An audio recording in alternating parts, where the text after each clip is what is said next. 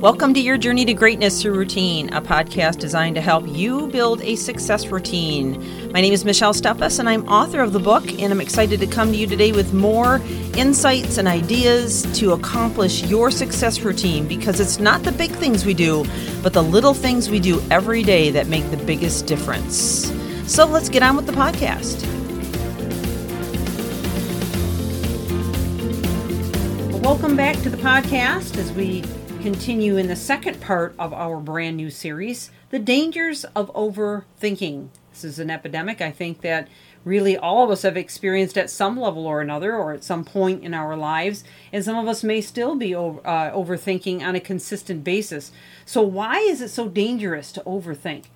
Well, I would encourage you to go back and listen to the very beginning of the series, as we always lay a great foundation in the very first of all of my episodes.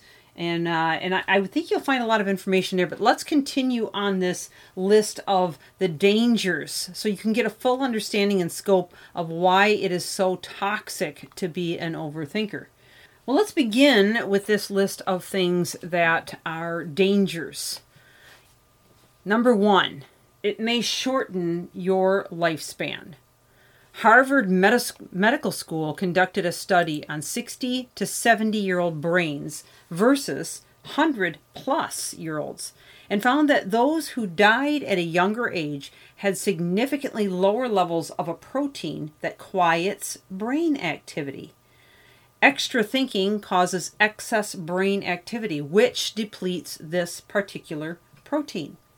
We're not saying that by overthinking you'll spontaneously die at age 30, but overexerting the brain can have unintended effects that you might not have known up until now. Furthermore, and I've shared this with you before, when you are overthinking, typically it's over things that you're anxious or upset about. So you set yourself up with stress chemicals that can also be damaging to the brain. Number two, you get less and worse quality of sleep, which this is kind of a no-brainer, no pun intended there.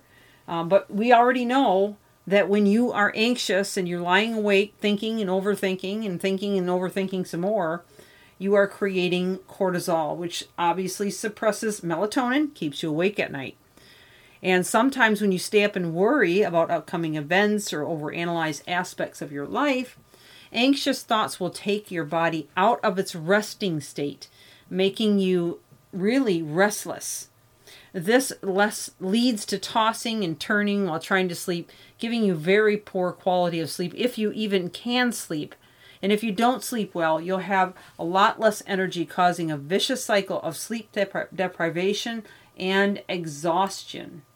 Number three, it can create a dangerous chemistry balance. Constantly focusing and building on hypothetical negative thoughts makes your brain less able to differentiate between hypothetical stress and stress that actually needs to be acted on. This chemical imbalance can damage your brain structures that regulate emotions, memory, and feelings. And I've talked about the hippocampus before. That's your memory center. I've talked about the amygdala hijack. That's your feelings. So brain damage sounds scary, but don't panic. Overthinking a little isn't causing your brain to be irreparably damaged, but everything you do and think does affect you and your body, as well as your health and your overall longevity. Number four, you're prone to developing mental illness. Now, this is not a guarantee, okay? It's just a statistic that they've found in studies published in the Journal of Abnormal Psychology in 2013.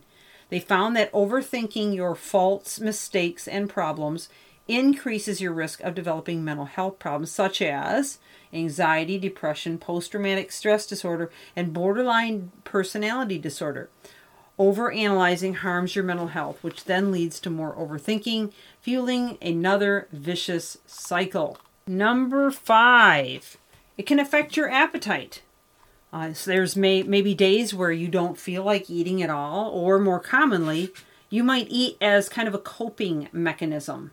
Stress and worry can bring on eating foods that you normally would not eat, just to get some kind of a soothing feeling or sensation. And it may distract you from overthinking because you're getting the dopamine rush from the foods that seem to be sweet or tasty. But it's ultimately not a healthy way to deal with overthinking. Often eating comfort foods or sweet foods or treats in large quantities proves to be extremely harmful to the body, which then it just continues to send you in a downward spiral with your overall health. Number 6, you may find that you are paranoid. As you begin to put yourself into a cycle where you think something is always wrong or about to happen. Number 7, it can be difficult for people to enjoy talking with you. And you may not even realize it, but you're pushing them away because you tend to take things too personal. And this is from the overthinking.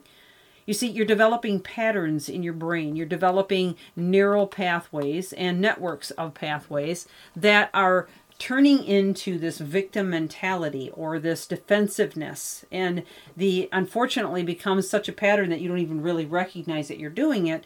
So subconsciously, you have wired this in so deeply that you're just doing it and you think they're the problem. You're not.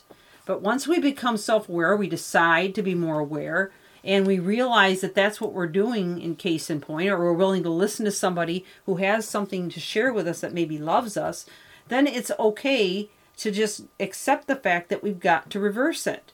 And we can reverse it. It's not irreversible. Nothing is irreversible. You can if you're willing to work on it. Number 8, you contradict your faith because faith requires blind trust.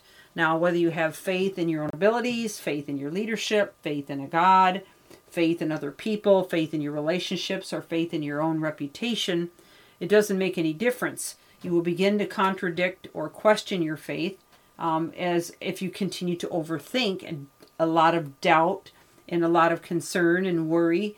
Here again, you're developing these patterns, and it can become very detrimental to your ability to have hope and a good future in terms of the relationships you have, but also in how you feel about yourself and your own well-being.